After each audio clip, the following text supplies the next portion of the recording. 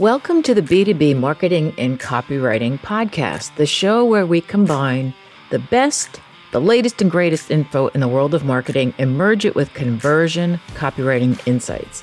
I'm your host, Linda Malone, certified conversion copywriter and founder of The Copyworks. But before we get started, a quick reminder to subscribe to the podcast so you never miss an episode.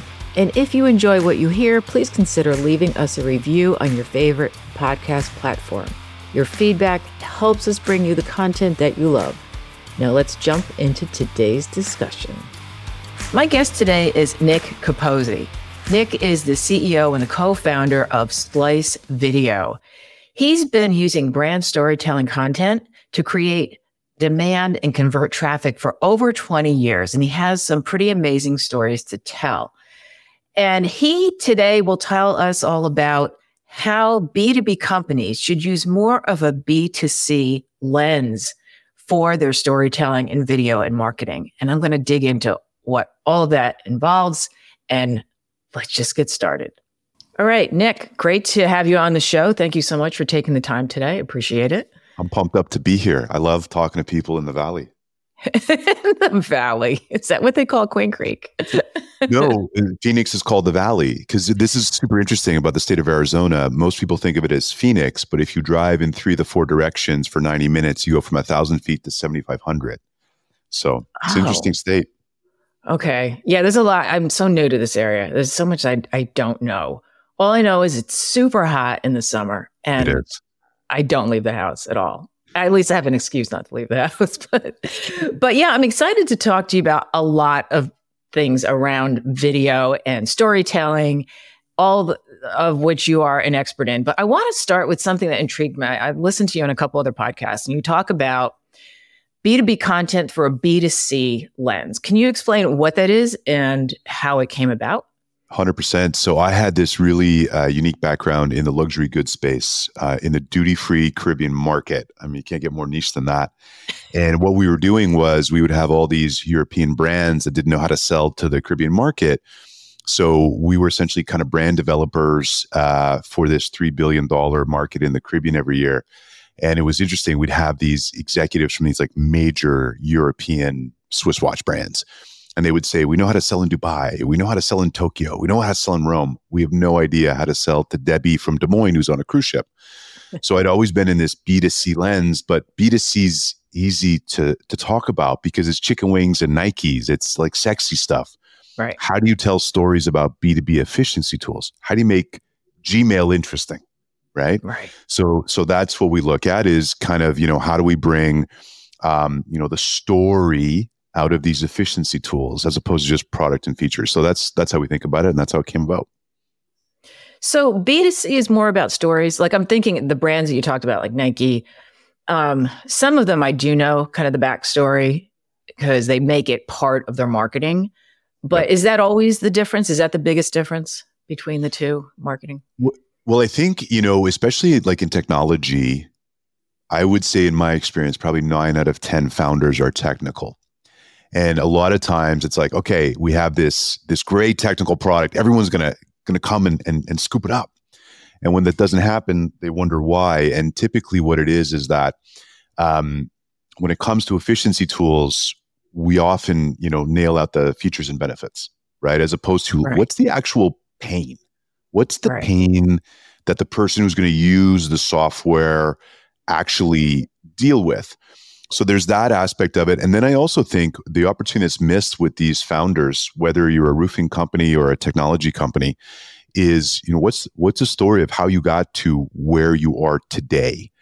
And that is the most interesting thing that no one is looking at. And often, founders will say, well, my backstory is not that interesting. And I think it is. I last year I talked to a founder who was born in Taiwan and at 13 moved to Natchez, Mississippi, the middle of the Mississippi Delta. So imagine the culture shock of going from high rises and the skyline of Taiwan to Natchez, Mississippi. Wow. That's a story, right? What was the first thing you were thinking? What was your mother's reaction when you landed, having never been to Mississippi, right? And I think those are the interesting layers of a story that people often miss or don't think is interesting. But everyone's got a backstory, and there's an opportunity to build in public, tell the founder's story. So really shining a light on the journey. And I think that's one of the ways that you can take an efficiency tool and make it sexy. Why do you think that resonates? Is it because then the founder or the person who's talking becomes more relatable? Like people say, wow, is that the main thing? So the best storyteller in every organization is the founder. And, when you look at the best salesperson in an organization, it's usually the founder too, because the stories they wind up telling to sell their product, you only see it if it's a founder-led sale. But we're selling to humans, and that B2C is very human-centric. B2B is very business-centric, but the buyer is a human, the user is a human, the procurement is human, right? And I think that's what we miss is these stories. So, and I think there is this humanizing aspect to telling your story and being vulnerable and Right. talking about the peaks and valleys. And one of the things I always ask people when I'm interviewing them is, what keeps you up at night? And I think what's interesting is that people will tell you, right? They'll give you the questions that you ask because they see that you're following a path to tell a story. Whereas often what will happen is marketing will say, and I'm a marketer, marketing will say, hey, we want to talk about these 10 things. So we'll talk about those 10 things, and maybe 3 of those make good videos, but the really good videos come from the deeper dives and wait a minute, hold on. How did that come about? and that's what, when you're in the marketing flow, the analytics of demand gen and all of that. Yeah. How do you think about tracking it? And I got to get this, and I got to hit my KPIs. And yeah, KPIs are important. That's why I love tech. It's so process driven. It's hard for me to go into B2C companies now because there's not enough process. I'm used to the pace of process of tech. But I think that's the opportunity that's missed is the human centric story, whether from a founder, whether from a seller in an organization, whoever it is, but telling those stories beyond the features and benefits. Yeah, that's interesting. People are always fascinated because my background is I'm one of these serial entrepreneurs, and I actually ran a bakery, and I was a pastry chef, and I do everything like 100%. So I threw myself in it, and then I just burn out. And then I did personal training, which is like, people think it's night and day, but to me, it's like, what were you creating your own clientele? I think people ask me that with my bakery. I just tend to do things that are fun. And when they stop being fun, I stop doing them. But writing has always been kind of the undercurrent. I love that. Okay, let me hit on that for a second. Sorry, Linda, but let's talk about the bakery for a second. And I'll draw a parallel here. If I'm on Instagram and I'm following your bakery on Instagram, what do I see? I see plates, right? Or I see the pastries, which looks good. Looks good. It's just a pastry, right? But now, what if instead of those, I was listening to Linda's story of why you started the bakery and why you always fold leftover right, or why this is your favorite thing because your grandmother taught you how to make this, right? What's more interesting? Just the pictures, which look good, but okay, I see that all over Instagram, or your story of why you own a bake shop. And I want to come down and buy baked goods from you, pastries from you, because I want to meet you because I've gotten pulled into your story, right? Yeah. Yeah. And it's true. But I think when you're in it, it's hard. Like you said, a lot of people, B2B marketers or B2B, founders will say, well, my story's not that interesting. And sometimes that's how I feel. It's like, especially because as a copywriter, everything has to be directed to the reader. Yep. And so I'm not comfortable talking about myself as much because I don't think anyone cares, but I think they do. Like what you just said, but you touched on something I wanted to go back to a little bit, is about being a little bit vulnerable. And we have this whole thing about authenticity, especially on LinkedIn, and emotional storytelling. Like when is it too much? Like, how do you know how to incorporate the emotion into a story without getting too sentimental or overstepping that? I think people don't overstep it because they're so conservative with it. If I can't think of a single example of where someone maybe told too much. Now, I've seen people build their personal brand and maybe get into very personal things. But I think, the emotion of the journey, right? So I think the best way to answer that, Linda, is let's think about the emotion of the journey Hmm. versus the emotion of being human, right? So what are the, if I was going to do a chef's table style Netflix show for a founder, what would people want to watch, right? If it's all about the founder and the business, they're just going to want the trials and tribulations and the emotion. But I don't think it's a very fair question, and I don't want to give you a weak answer. But I haven't seen, especially from a founder's point of view, someone who's gotten too emotional about it. I'm waiting for someone to cross that line, and then maybe I'll have an opinion. But I just don't see it right now, to be frank. Yeah.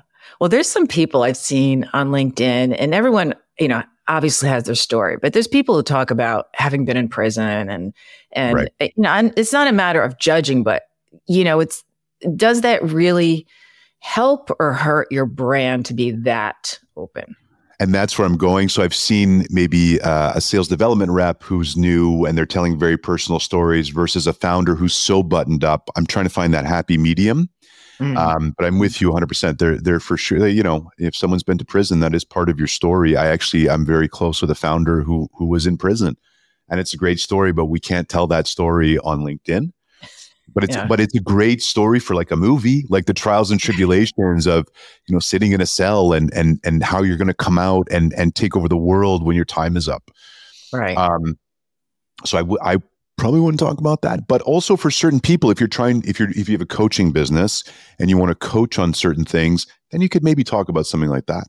But if I'm shining the light on a founder, I think the trials and tribulations are, your first pitch to a VC.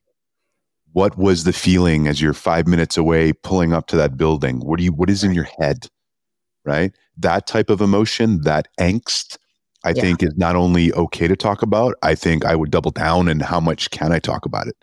Yeah. And that's where other social media platforms other than LinkedIn, we think of them as more business to consumer because it's more people just telling like real stories, whereas there's still a buttoned up element to LinkedIn. But here's the opportunity. According to LinkedIn, 1% of their active users post once a week, regularly.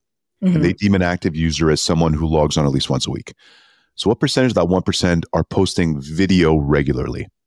All anecdotally say it's probably 1% of 1%, which means That's 1 in crazy. 10,000 people are regularly posting video on LinkedIn. And that's the opportunity. It's the opportunity to be the mayor of a small town, right?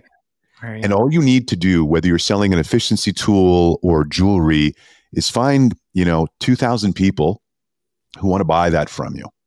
And I think where the opportunity, when we look at content and we look at video, let's speak to those 2,000 people, right? What are their pain points? How do we get in front of them? Why is this relevant to them? How do you tie those stories together? Yeah, that makes total sense. Well, so you touch on this as well, the types of stories. So it sounds like there's still kind of leading up to like a business element to, like, say, for example, with me as a copywriter. The story that I tell is how I was a content writer and article writer for big publications, and how there was one day where I had this. In fact, I was going to post on this on LinkedIn, like how a single email can change everything. And I had an email from one of my editors who was I had so much business with them. It was MSN. I was writing for them. And within a single email, all that went away. And what did I do? Like that kind of story, it seems That's like would a be great story. Yes, I want to hear that story, Linda. I just told it in a nutshell. But yeah, it was, that's a story that I do tell. And I've also told how I got $42,000 in debt from taking courses. That I have posted on LinkedIn more than once. And I usually get a really good response to that. And it does seem to really hit on, what a lot of people want to hear about, how, they're kind of tired of, I made, $1 million in 6 months or whatever, craziness is out there. They want to hear about how you fell down and got back up. It seems like. You're 100% right? We want, it's that human story, the hero's journey, right? I mean, people will tell you there's like 10 different formats for Hollywood movies, and there is, right? Yeah. People don't go beyond that because we have an expectation of how we follow these stories. But I was at a conference a couple of weeks ago, and the CEO was like, he opened his speech with, I'm going to tell you how I made a $2.6 billion mistake. What an opener. And we were all glued for the next 29 and a half minutes until he told us the story finally.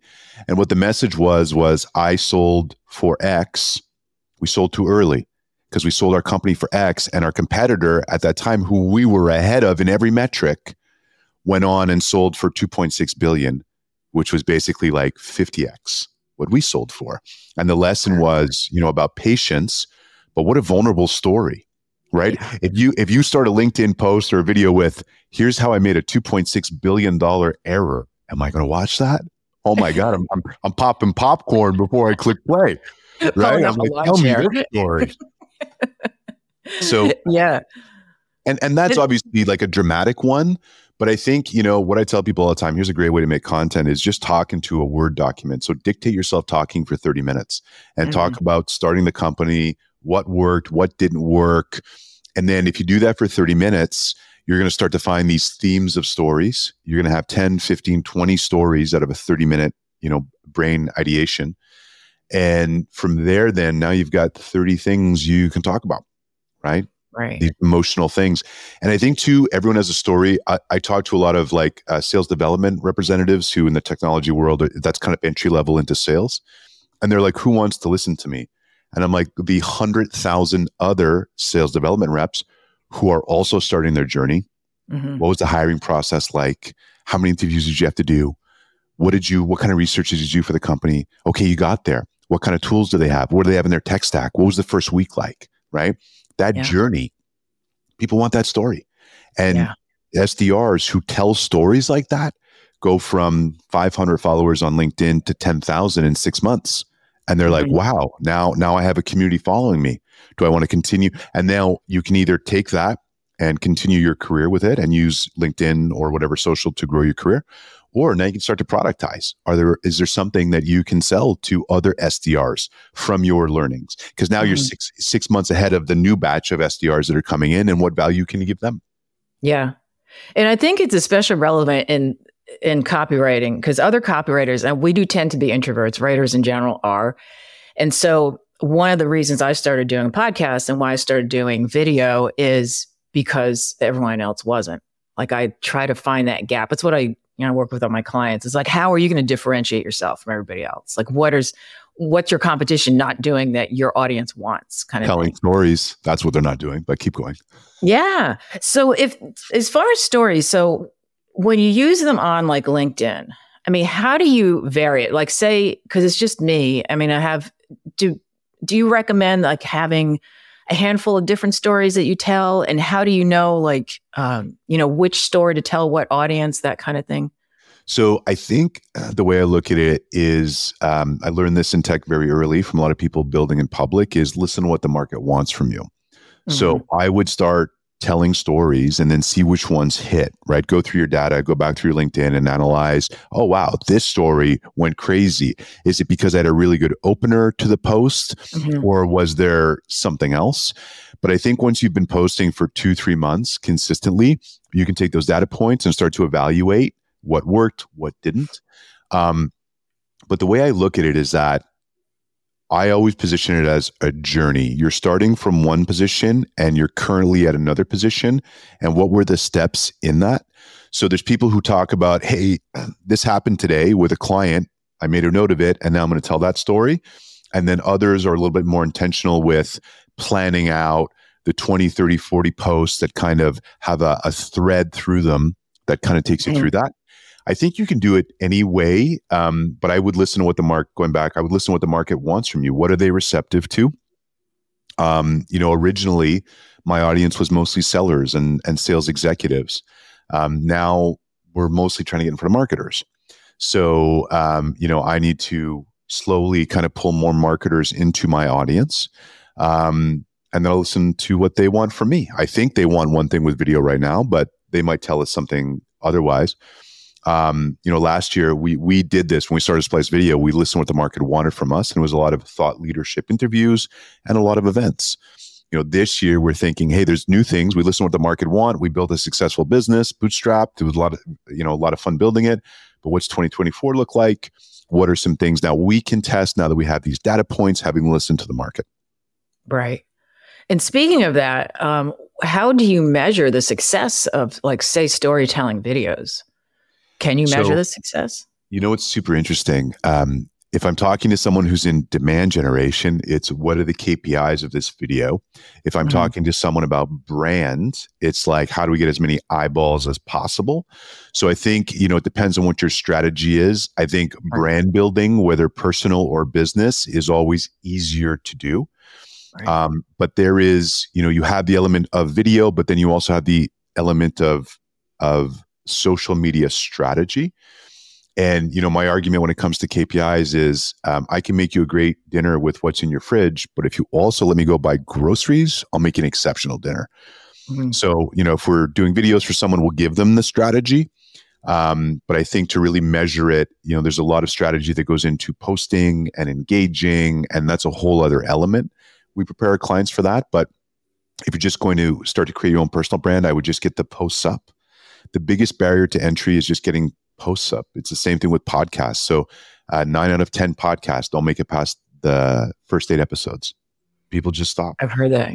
Right. It's also why I'm at 105, because everyone else is quitting. But I love that. First thing I did, so I get asked to come on podcast. First thing I did was, how many episodes do you have? And I was like, love it. Let's go, Linda. Let me listen to a few of these. I'm excited to have found you. Oh, good. No, absolutely. But I think that's, it's the same thing with posting. People will make 8 posts. I didn't get any traction. And they're like, let me focus on the new shiny thing. Right. But there is nothing that works better than consistent posting. And I've never had anything go viral, ever. Everything I've had has been everything I've had to build my network has been meat and potatoes. And I've been inconsistent with my posting. And in fact, I might have double the amount of followers that I do now if I had been consistent in my posting the last 18 months. It's like the shoemaker's kid's shoes, right? We're always running around trying to make everyone else's content. So we struggle a little bit with that as we're currently constructed. But, if I was a solopreneur, if I'm a one-person shop and I'm at home and I'm building a business, I would dedicate 2 hours a day to business development / social media / brand awareness. Because you can build the most amazing product or service. And if no one knows about you, no one's going to buy from you. Yeah. And speaking of social media, so I'm in the process now of repurposing. Like, I repurpose my podcasts minimally because it's just me. But I'm actually, as we speak, I'm about to hire an assistant. I've had assistants in the past, but I realized, you ever read Dan Sullivan's books? 10X is easy. Dan Sullivan is this executive coach, and I love him because his books are killer. This latest one is 10X is easier than 2X. And he just talks about the premise of it basically is that you're a different person at 10X than you are at 2X. And it doesn't take long to really see what the gist of it is, but it really hit home with me. And one of the things he brings up, which I've taken lightly before, but now I'm taking really seriously. He says, you cannot grow until you have people who can help you. You need to have a team. And I've had on and off people, but I thought to myself, this is really what I want to do with my own podcast. And so my question to you is that, it's always, okay, you take your podcast and you repurpose it, you break it up into, 30 different pieces. What if I'm mainly on LinkedIn though? Is it still worth it to be, what was the name of the movie? Everything, everywhere, all at once. I mean, should I just put it out? I have an Instagram account I don't use, Facebook account I don't use, but should I put everything there? Volume wins, and absolutely. If you could be posting 3 times a day, I would do that. Volume wins, and everyone misses that. They're like, it has to be so curated. If it's not a good video, people won't see it. Don't worry about that.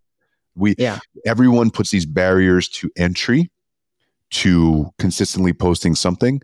I was just talking to a potential client today, and they're like, why do we need 60 videos a month? And I said, because the aggressive targets you're trying to do, you need to be in everyone's feed twice a day across every single social platform. They're like, we don't have a following on YouTube Shorts. I'm like, great, we'll create one. Right. So volume wins always, because it's, and my argument to that is, other than the fact it works, is that it's very difficult to affect a buyer's timeline. But if you're consistently in their feed when they are ready to buy, you are the thought leader. And the beautiful thing is, especially if you're posting video content, when someone comes into your world now via Zoom, it's like, oh my God, it's you, right? So they are so warmed up to buy, Yeah. right? That now we're just trading horses on what they're buying. Yeah. And I think that's the biggest advantage that people don't realize. And then, the other thing too is that when you're consistently making content and you start to network and build relationships, you start to build friendships. Your friends want to support you and they're trying to find you work and referring you. And it's not just happy clients. It's your whole network and community that refers you things. Yeah. I probably, I said our content has been inconsistent the last year. Everything's been off referrals. It's off of people who know me or have seen my content but you have to understand referrals today. I knew no one. I wasn't on LinkedIn 3 years ago. I was, but it was completely unused. It's really the last 3 years. And now I have this massive network and I feel confident that whatever the business I want to start, whether it's, Splice Video and we're making great video content, or I want to start something else, I feel I have a strong enough and robust enough community that I can start something new if I wanted to. Because I know what you're saying is so true, because I bought things from people on LinkedIn just because I like them. And I haven't even used the product. It's like somebody has, I'm selling a new book. It's like, all right, I want to support this person, so I'll buy it. And I do that. And sometimes I, get benefit out of it and sometimes I don't, but it makes a huge difference to me. And so one of the last things I want to ask you is what advice would you give to B2B marketers who are looking to integrate storytelling into their video content strategy for the first time? Like, are there common pitfalls that they should avoid? The common pitfalls is they all go features and benefits. I have very rarely do I talk to a marketer who is not features and benefits and KPIs. That's not a story, right? Those are data points. What is the story? Okay. What I would do, here's what I would do. If I came in in a marketing department, I would have a conversation with the founder for an hour and I would record it. And I would just say, tell me the story. Where did you start? What did you do before this? When did you have the hypothesis? When did you reach idea market fit? When did you reach product market fit? How did you think about scaling? How did you think about raising money? Have those stories. And then if you do that for an hour, you're going to be like, oh my God, I have 6 months worth of content that I can now spin off of this. What's really interesting for us is that part of the reason we had success out of the gate was we're very good in having very short sessions with CEOs, but generating a lot of content. So if I have a CEO for 45 minutes, I can give them a quarter's worth of really strong video content. And I think that's the opportunity missed is, features and benefits, you can have 5, 6, 7 posts off that. But the story of the journey, the story of the clients, the story of the early adopters, the story of the beta testers, all those stories of the journey will fascinate people. And it becomes less about, it's almost like a soft sell product placement for the technology now. And it's really built around the story of the journey. And especially because most of them aren't doing it. So you're going to be No one is doing it. No one is doing it, Linda. And that is the opportunity, especially in technology, is that it's so process driven. Everyone's doing the same thing. Yeah. Everyone is doing the same exact thing because the VCs say, hey, this is how you get from A to B. So they do the same thing. And that's why when everyone is zigging, you can zag. And when I came from business to consumer, selling luxury goods and cruise business, I was floored when tech started picking me up. I said, what do you guys want with me? I don't know anything about technology. And someone said to me, they said, what's really interesting about you, Nick, is that you have this business to consumer lens. And, we are selling to humans in B2B and we forget that. And that was what got me traction at the beginning. Especially now with AI, and everyone's relying on that. And that's even worse. I think it pulls you even further away from what we're trying to do. And I wonder if social media will even be relevant in 5 years when AI has completely dominated it, right? And I think that's the opportunity now is to get in now. And while everything is still authentic, because I think at some point, and maybe I'm wrong, but I think there's going to be like legally on a governmental level, they'll be like, this is AI generated content. There'll have to be some sort of watermark or something to announce that. So I think, the next 2-3 years is a massive opportunity as everyone starts generating copy via Chat GPT. Well, wow. Okay. What's real anymore? You on video, right? Right. You can't fake that. Well, you can fake that. I mean, there was a question, I think it was on Reddit a while ago, where someone asked, what's your biggest fear about AI like in the future? And the number one answer was wondering if the person I'm talking to is a real person. And I think that's why on a governmental level, there's going to be, this is AI versus this is real. I think I would be surprised if it didn't at some point get to that crossroads. Yeah. I always talk on LinkedIn about how, copywriting is about eliciting, getting emotions, getting your reader to experience an emotion. And that's something AI can't do. I mean, it can pull it from what's already been done, but it can't create. It can only, pull from what's already been said and done. It doesn't have emotion.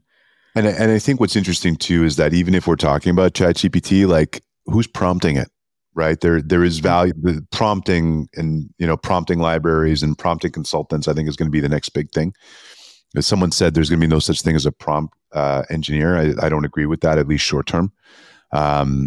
So I think it's an interesting time, but in my mind, it's the best time to get out there and create awareness. So yeah, absolutely. Well, this has been such a great conversation, Nick. Where can people reach you and find you and learn more about you? LinkedIn, Nick Capozzi, or splicevideo.com. That's where to find me and our content, which is going to be more consistent this year, I promise. All right. Well, thank you so much. And I will put your information in the show notes. Thanks again. Thanks, Linda. And that's a wrap for today's episode. We hope you found it informative, thought-provoking, and engaging. If so, please share it with your friends and colleagues who might also be interested in marketing and copywriting trends and innovations.